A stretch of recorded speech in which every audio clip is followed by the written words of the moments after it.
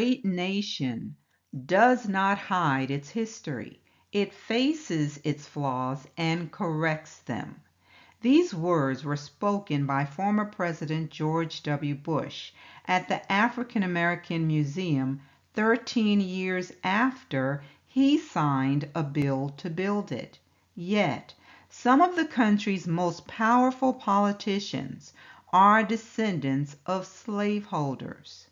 They refuse to acknowledge slavery's lasting impact on the descendants of those their ancestors once enslaved. Why? Are they trying to hide their history? In the 17th session of the series, Time for the Nations to Reap, we will look at the large percentage of families with slave-holding ties now serving in elected positions. Is there a bloodline connection? This was the family place right about here? Right about here. We're in Portsmouth, Virginia, with Black history scholar Cassandra Newby Alexander. Jesse Brownlee owned 3 slaves.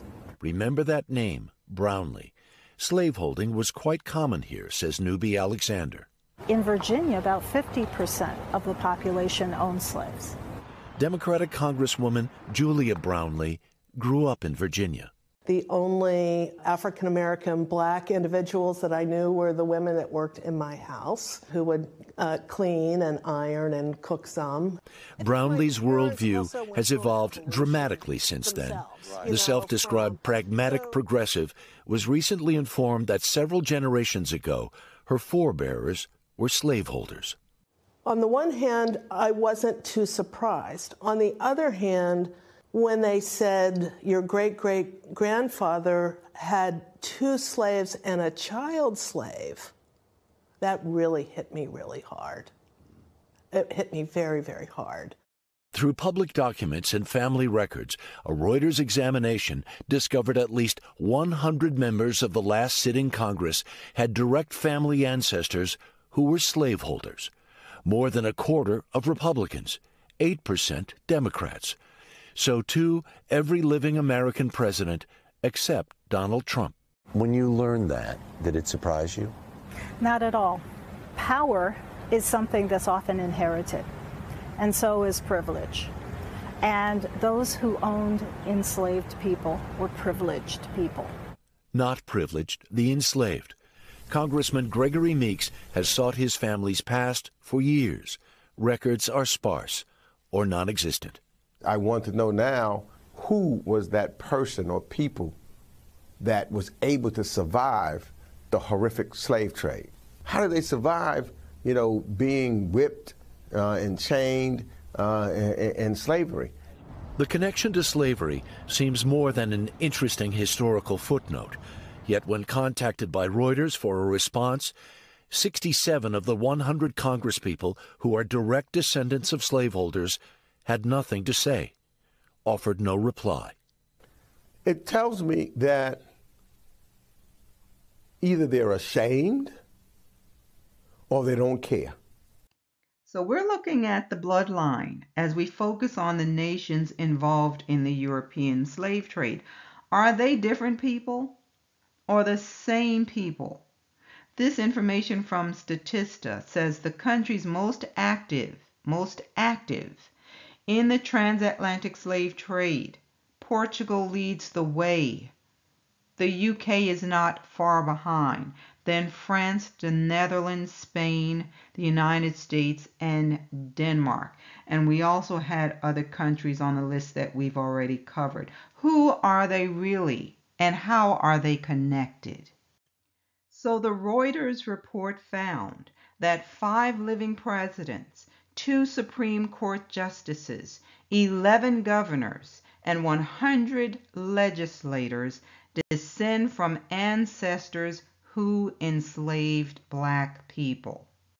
According to Reuters, this is America's family secret, and few are willing to talk about their ties to America's original sin. Why are they calling it a family secret? Ancestral ties to slaveholders have been documented previously for a handful of leaders, including Biden, Obama, and McConnell. Scholars and journalists have also extensively examined slavery and its legacy, including how the North profited from the institution and the role slavery played in decisions of past political leaders during the formation of America and after emancipation. But the Reuters examination is different. It focuses on the most powerful U.S. office holders of today, many of whom have staked key positions on policies related to race. It reveals for the first time, in breadth and in detail, the extent of those leaders' ancestral connections to what's commonly called America's original sin, and it explores what it may mean for them to learn in personal, specific, and sometimes graphic ways the facts behind their own kin's part in slavery. More than 100 current American politicians come from ancestors who once held slaves. That's according to a new report out from Reuters. Yeah, this is really interesting. And 5 of those politicians are right here in office in our state. Teresa Bowles has more on who's included in that report and why advocates are saying it really matters today. Right, Teresa? Yeah, we're talking senators, representatives, Supreme Court justices, and even presidents. The president of the Georgia NAACP saying this report highlights history that needs to be addressed as it speaks volumes about American politics.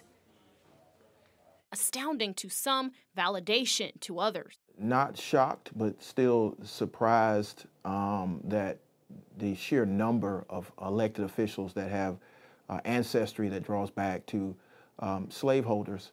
And so it's very concerning. Georgia NAACP President Gerald Griggs says it makes sense that a Reuters investigation found that Governor Brian Kemp and current Georgia Representatives Austin Scott, Drew Ferguson, Buddy Carter, and Rick Allen all made the list as direct descendants of slave owners, all of them 6 or less generations removed. They can't help who they related to, but many of the leaders on this list, their strong conservative values and their beliefs are in line with their ancestry. The report also shows that Representative Rick Allen's family owned 133 slaves, the second highest on the list of 118 total American politicians.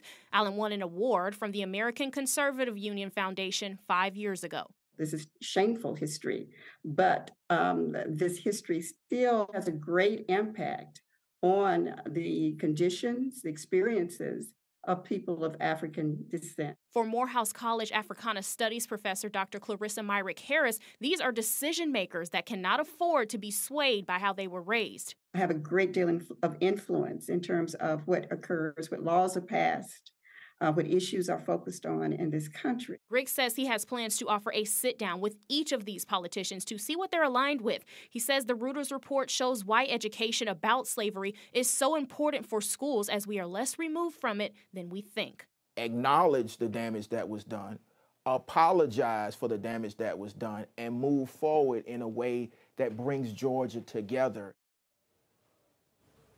I reached out to representatives for every current Georgia politician on this list. So far, no response. Okay, so we're talking about Georgia, but nationally, what about our current president or former presidents? So right now, every living president, former and current, also descends from families who own slaves, except for former President Donald Trump. Okay, Teresa, thanks a lot for that insight.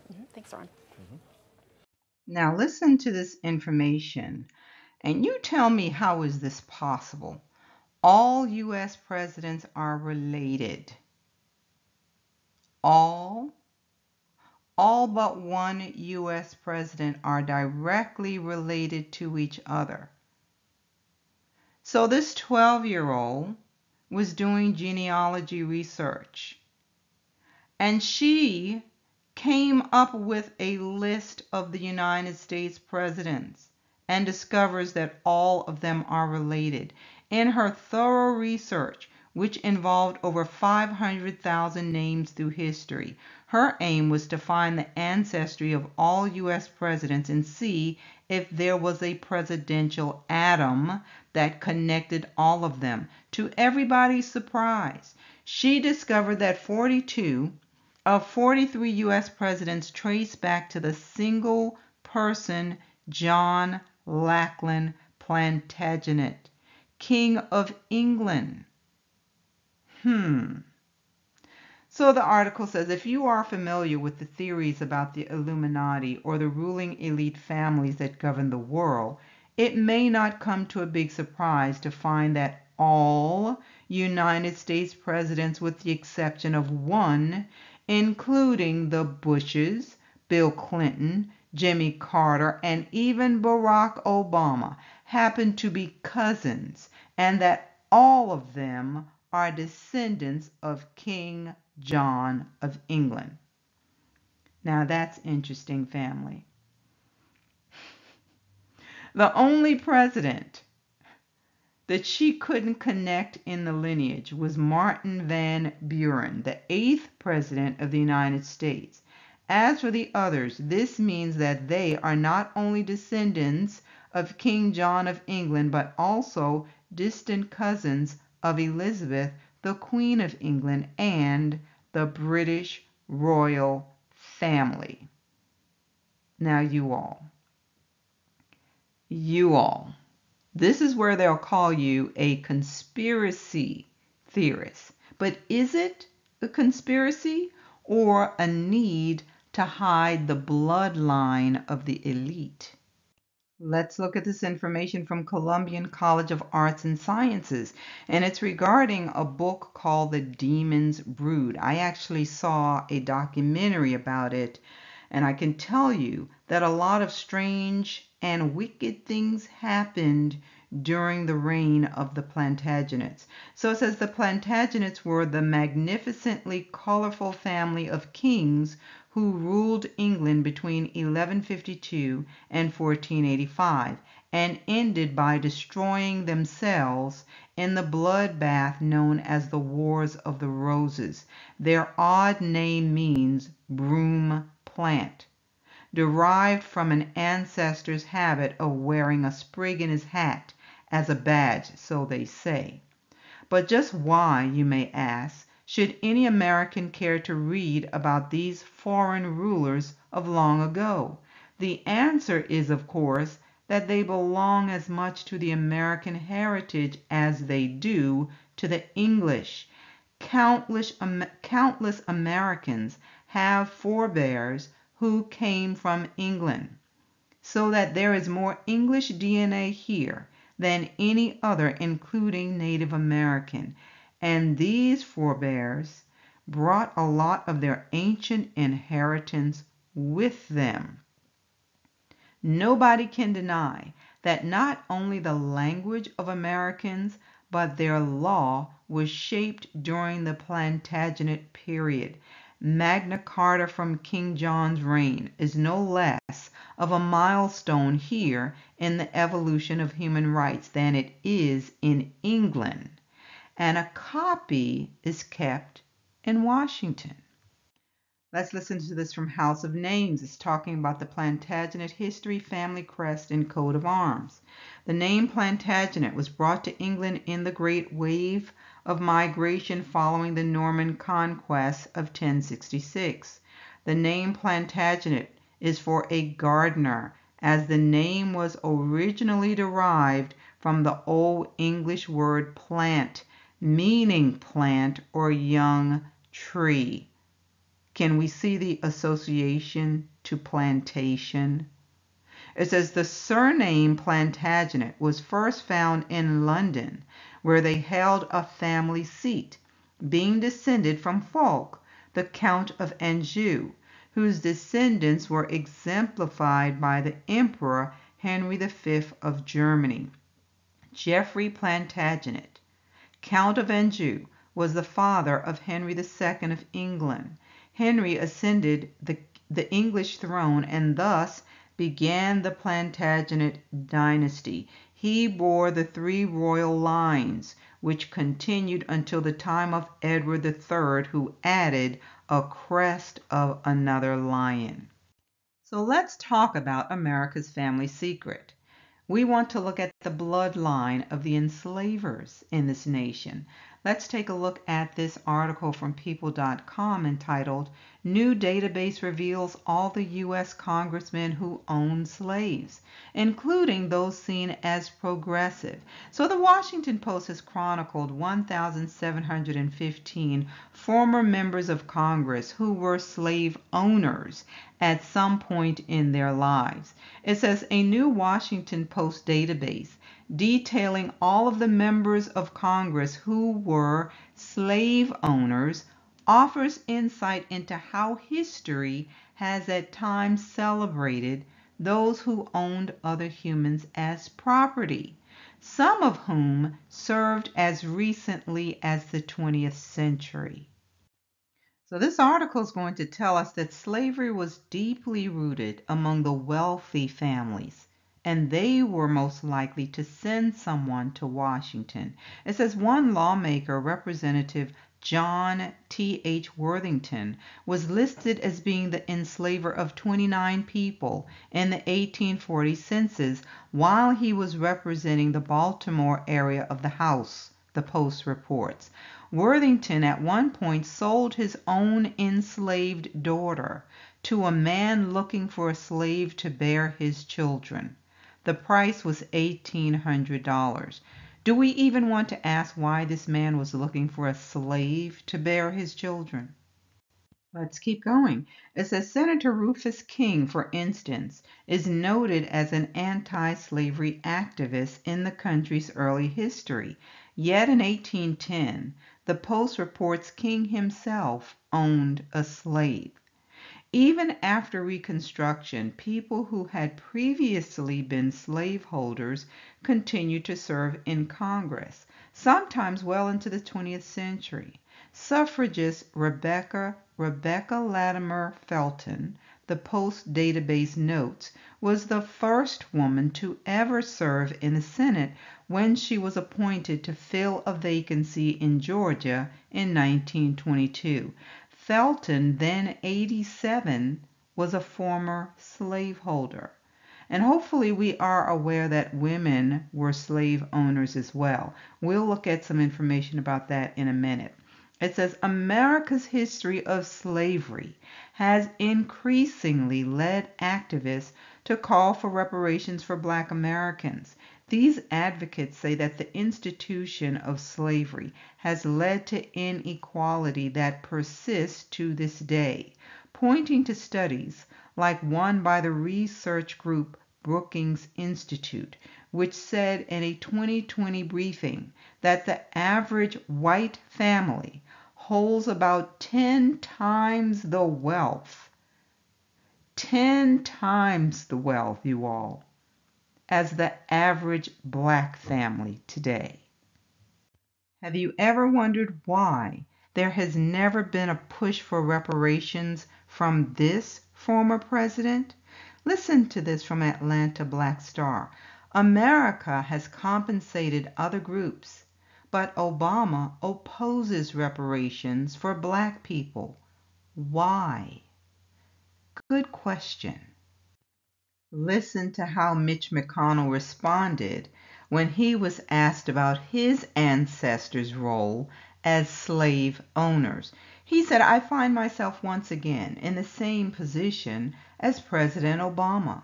We both opposed reparations, and we both are the descendants of slave owners. Is it now making sense to you why so many of those in important decision-making positions are descended from those who enslaved our ancestors? Why can't they seem to acknowledge the damage that was done to the people they enslaved? Is it because they are all connected to the same bloodline?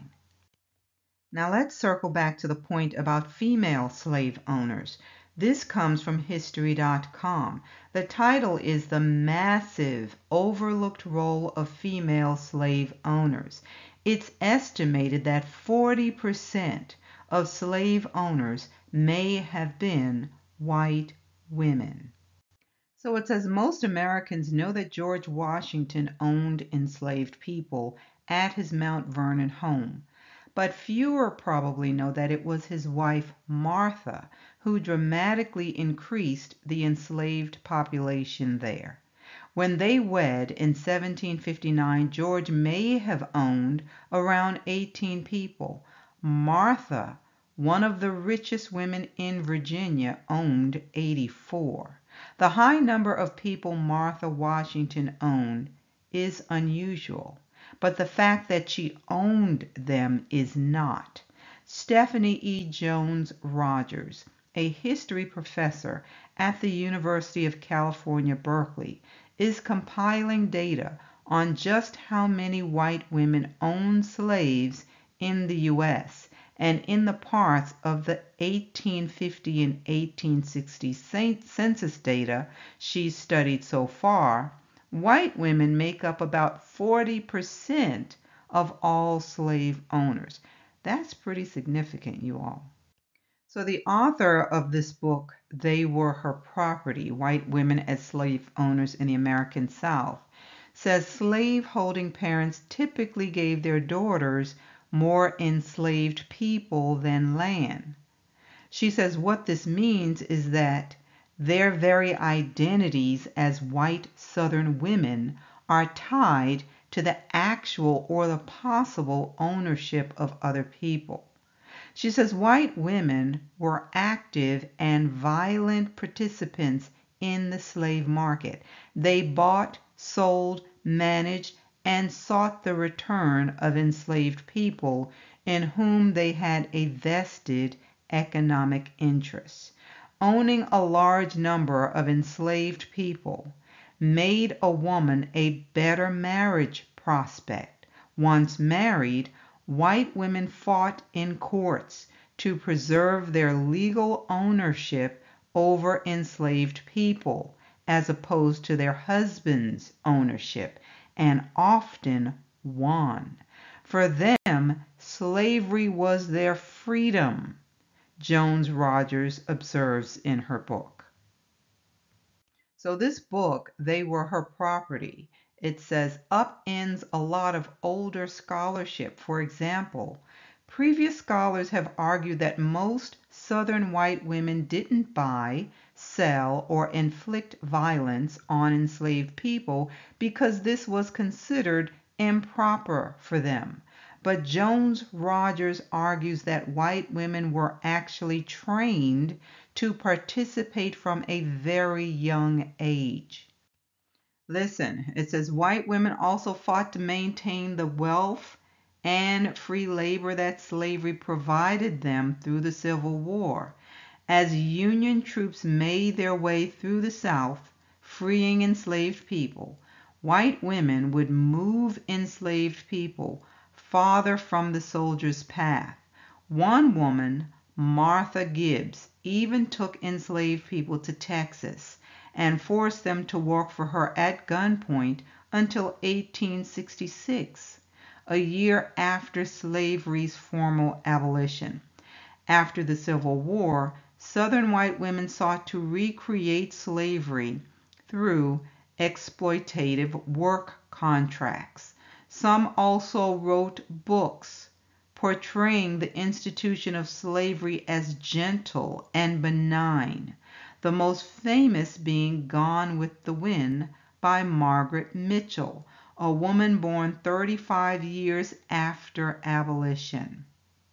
Yet, as Jones Rogers argues in her book, it was not only white women's ideological and sentimental connections to slavery that made them defend it. Scarlett O'Hara would have been protecting her economic interests too. So I want to look at some things in this journal article entitled no such thing as capitalism or socialism. All societies have always been and continue to be caste systems. So it says, using the analytical tools of social sciences and statistical data while historicizing, I document that all societies in every epoch or era have been and continue to be caste systems legitimized by various ideologies. There is no such thing as capitalism or socialism, only a caste system hidden behind capitalist ideology. So let's read some of this. It says, one indicator of who rules society is who is required to pay the bills. Rulers outsource such obligations to the oppressed, making the tax code an indicator of power relations. During direct democracy in ancient Athens, rich families were required to finance military ships, major public works, and so on as a form of tax for the public good. In contrast, during feudalism, aristocrats were exempt from the king's taxation and free labor requirements that applied only to serfs. For an aristocrat to be taxed would have been considered insulting. Leona Helmsley continued this tradition. She had a reputation for tyrannical behavior, earning her the nickname Queen of Mean. Because of the brazen nature and public awareness of her tax evasion, she was symbolically prosecuted. During her trial, a former housekeeper testified that she had heard Helmsley say, "We don't pay taxes, only the little people pay taxes." Interesting. It says, as if minuscule taxation was not enough, elites evaded altogether through illegal means, typically offshore tax havens. Continuing, it says historical groups of nobles acting as the ruling caste, headed by either a sovereign or an oligarchy, abound. There are also numerous times when the clergy have acted as the ruling caste, ranging from the medieval papal states to contemporary Iran. Historical examples of military dictatorships similarly abound. It says caste systems are composed of three generic groups: ruling, noble, and oppressed. Ruling, noble, and oppressed. The oppressed group is composed of subcaste, privileged labor, required labor, precarious labor, and slaves. It says in 1086 England, these groups were the king's and his relatives. This is the ruling caste. These would be the descendants of the king, or the king and his relatives, I should say. The nobility and the oppressed. Now listen, it says, in reality, the holdings of feudal elites have been transferred to their modern day descendants. So the same people who had all the money still control the money. Still control the money. It says more than a third of Britain's land is still in the hands of a tiny group of aristocrats. According to the most extensive ownership survey in nearly 140 years, in a shock to those who believed the landed gentry were a dying breed, blue-blooded owners still control vast swaths of the country within their inherited estates.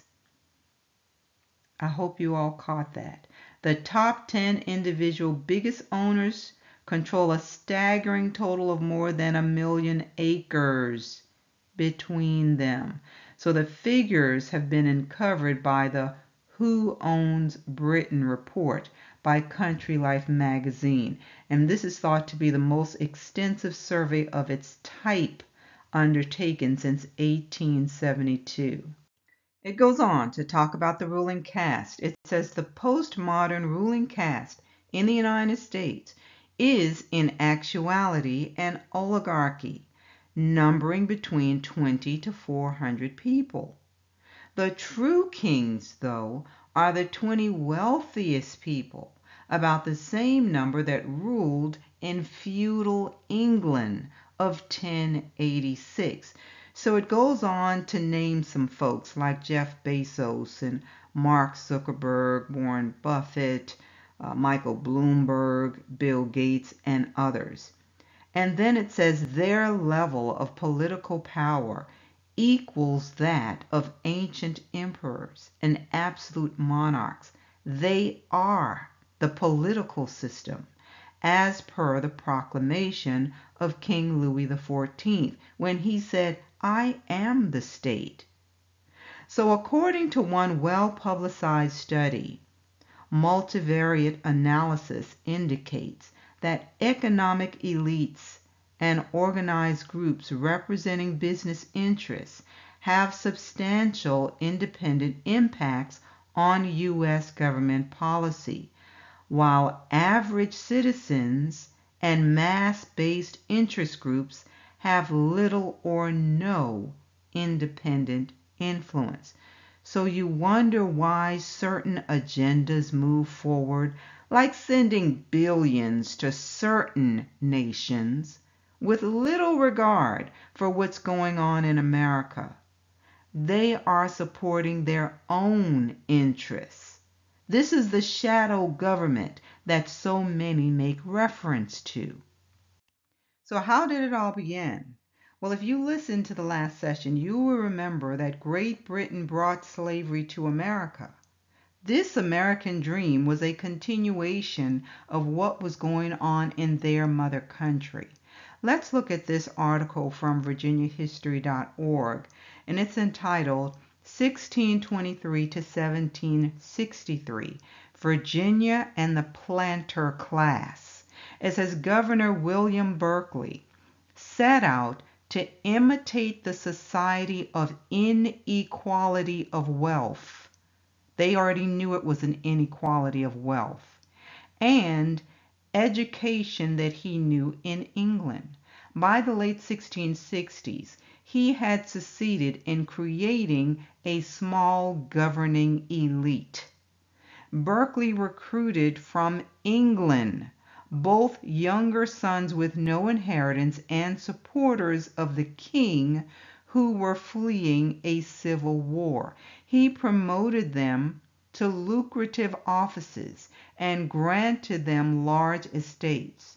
They established an upper class made up of powerful families that became dynasties.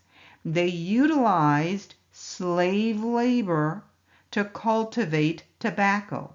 Until after the American Revolution, they in effect ruled Virginia.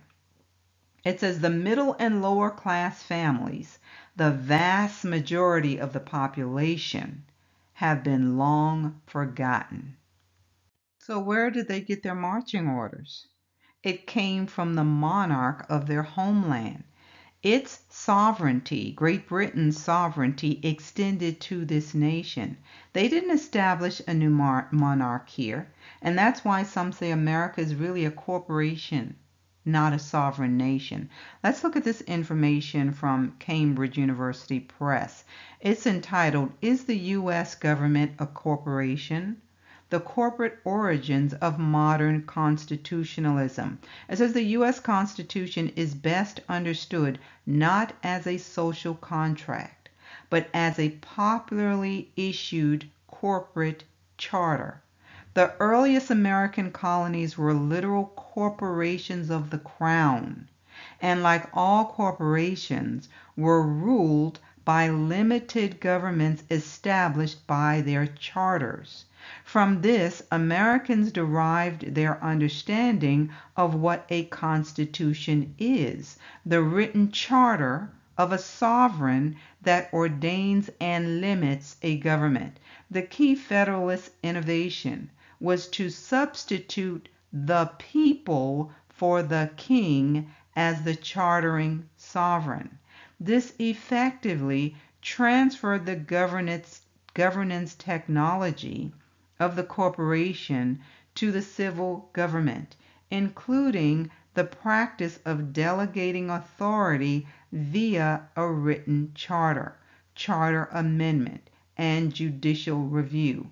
Federalists use these corporate practices to frame a government that united seeming irreconcilables, a government energetic yet limited, Republican yet mixed, popular yet anti-populist, yielding a corporate solution to the problem of arbitrary rule.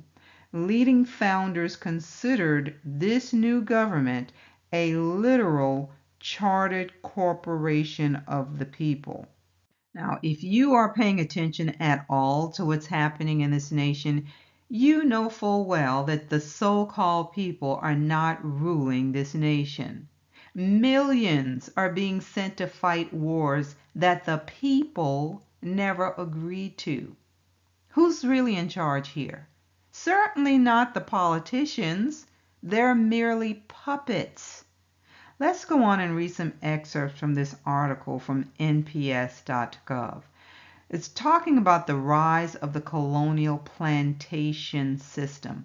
Now keep that word plantation in mind and think of Plantagenet. Let's keep going. In 1606, King James I created the Virginia Company of London. Its goal was to establish colonies in the New World. As a joint stock company, it sold shares to raise money. Jamestown was the first successful colony. Surviving in a new environment was hard. Severe drought had stressed food supplies for everyone. So it says the winter of 1609 to 1610 is known as the starving time. Food shortages, weak leadership, and attacks by the Powhatan killed 2 out of every 3 colonists. Those that survived struggled with diseases like dysentery and typhoid. It says it became hard to recruit settlers to go to the Virginia Company. So instead of offering shares, listen, the Virginia Company of London offered land.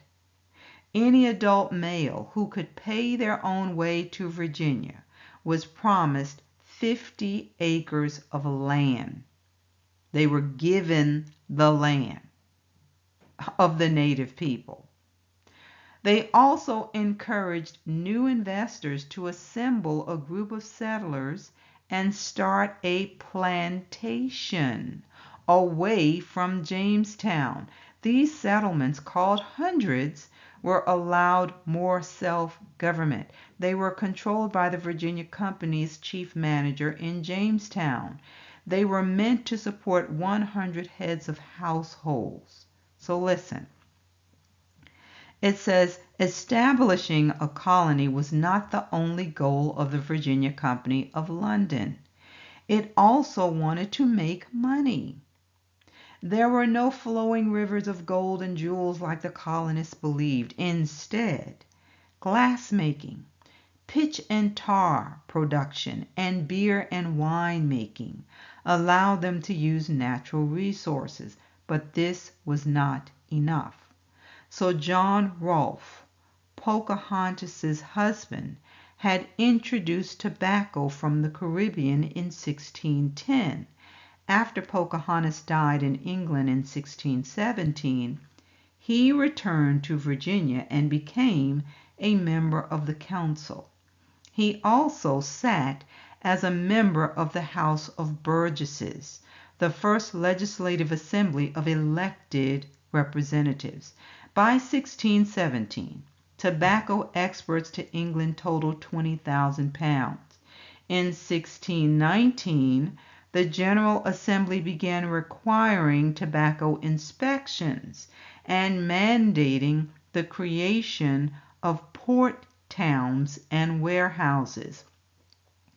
These requirements helped major settlements like Norfolk, Alexandria, and Richmond to develop by the end of the century. By 1620, exports had risen to 50,000 pounds.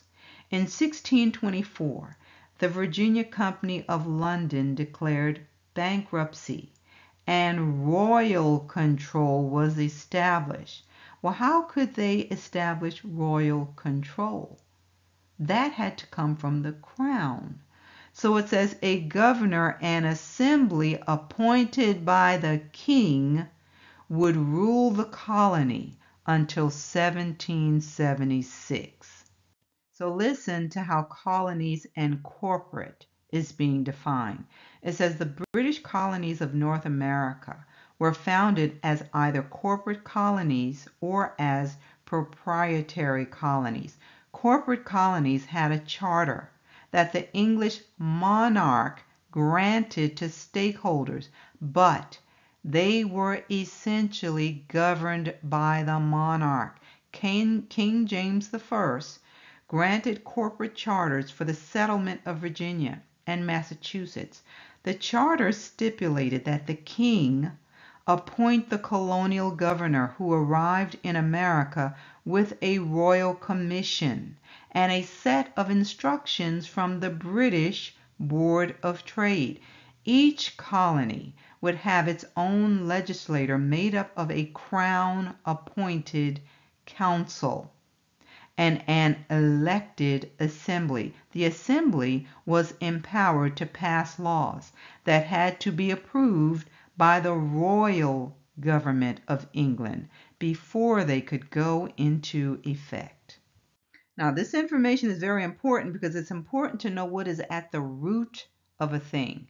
So now let's listen to what it says about human labor. It says life in the New World was hard for the immigrants. Colonists realized that they needed cheap labor to help work the land. Indentured servants solved that problem. The Virginia Company of London started this system where poor white workers could gain free passage to the New World in exchange for working. Now let's separate them from the group they brought over and gave them 50 acres. So who do you think these poor white workers would be working for? It says their contracts lasted 4 to 7 years and were harsh and restrictive. Contracts could be extended if they tried to run away or if a woman became pregnant. Once their contract expired, they were given a freedom package. This package could include 25 acres of land, clothes, and a year's worth of supplies. Very few indentured servants became elite members of colonial society. Don't miss that. So, the first Africans arrived in Virginia in 1619. They were known as the 20 and Odd. They were brought to Jamestown on board the English warship White Lion. The 20 Africans were captives that were removed from a Portuguese slave ship, the San Juan Bautista. The Portuguese ship was on its way to deliver the Africans to Mexico. At that time in Jamestown, there were no slave laws, and African captives were treated like indentured servants and given the same opportunities for freedom as white. By the mid-1600s, the tobacco economy had grown tremendously. As demand grew, so did the cost of indentured servants. Slavery quickly replaced indentured servitude as the preferred source of human labor. Why? It was free. Landowners were threatened by the prospect of newly freed servants demanding land. Enslaved Africans were viewed as a more profitable and renewable source of labor. So this is when they created the division. So in 1661, Virginia formally recognized slavery by law. White indentured servants were forbidden from running away with a black servant. In 1662, Virginia passed a law that stated children would be free or bonded based on the status of the mother.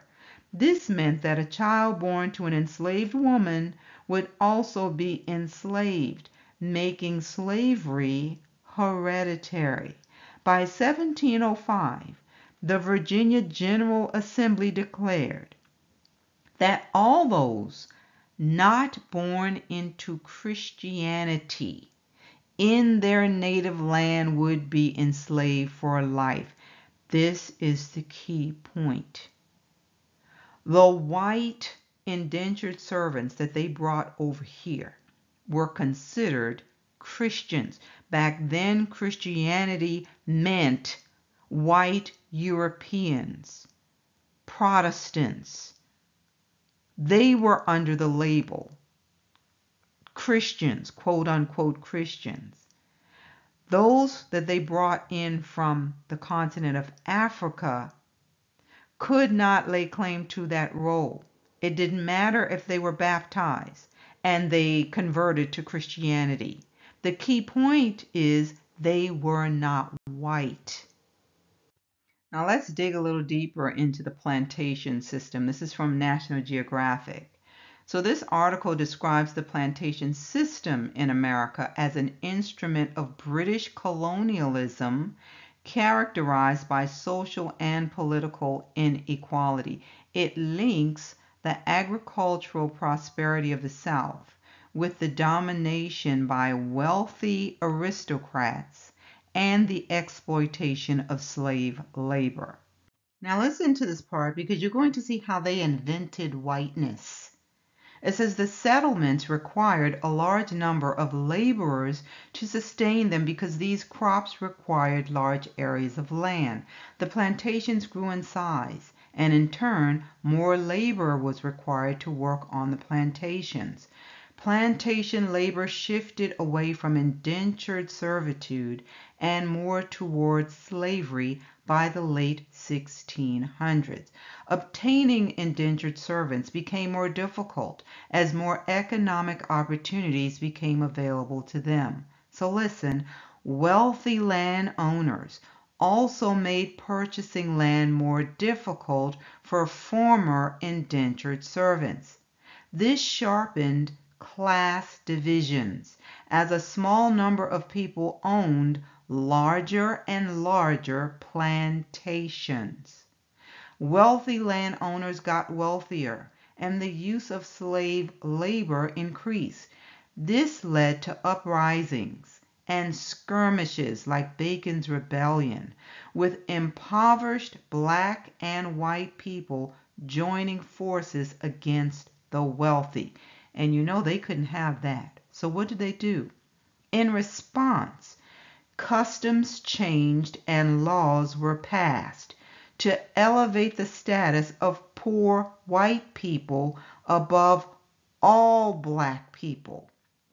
Let that sink in. This new class acted as a buffer to protect the wealthy, and black people in the British American colonies were further oppressed. People of African descent were forced into a permanent underclass. They elevated the status of poor white people. Why? To protect their own interests. They made these people believe that they were a special class of people simply because they had white skin, and then they weaponized whiteness against us. A system based on that lie was created to keep our people in a state of poverty and to create an inferiority complex. This system was then enforced by law and backed up by the Christian church. But when it's all said and done, folks, you're going to find out that it wasn't about color at all. It's about a bloodline. All right, we will wrap up with these verses from Ezekiel 37. This chapter is talking about the dry bones. It's talking about the descendants of Israel. It's a depiction of resurrection. Listen as I read verses 26 through 28. The Most High is speaking, and he says, He will make a covenant of peace with them, Israel. He says it will be an everlasting covenant. He says, I will establish them and multiply them, and I will set my sanctuary in their midst forevermore. If he's making an everlasting covenant with his people, how is it possible for them to be replaced? It's not. It goes on to say, my tabernacle also shall be with them. Indeed, I will be their Most High, he says. They shall be my people. Listen to this. The nations also will know that I, the Most High Yah, sanctify Israel, when my sanctuary is in their midst forevermore. So we have a covenant. He's given us an everlasting covenant. Not only that, we have a promise. The dry bones will live again. For those involved in our enslavement and benefited from it, what do you have?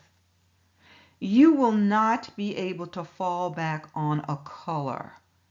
You've built your case on lies. They told you that we were cursed because of the curse of Ham. They told you that black skin was a curse. They used religion against us. All lies that will be thrown out in the courts of heaven.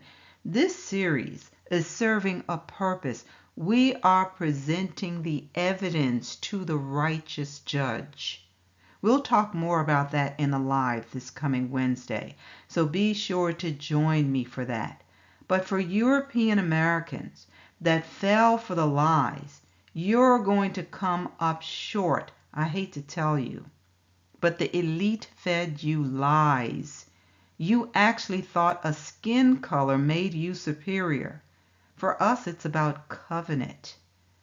We're building our case on the truth of the Most High's word, and it cannot return unto him void.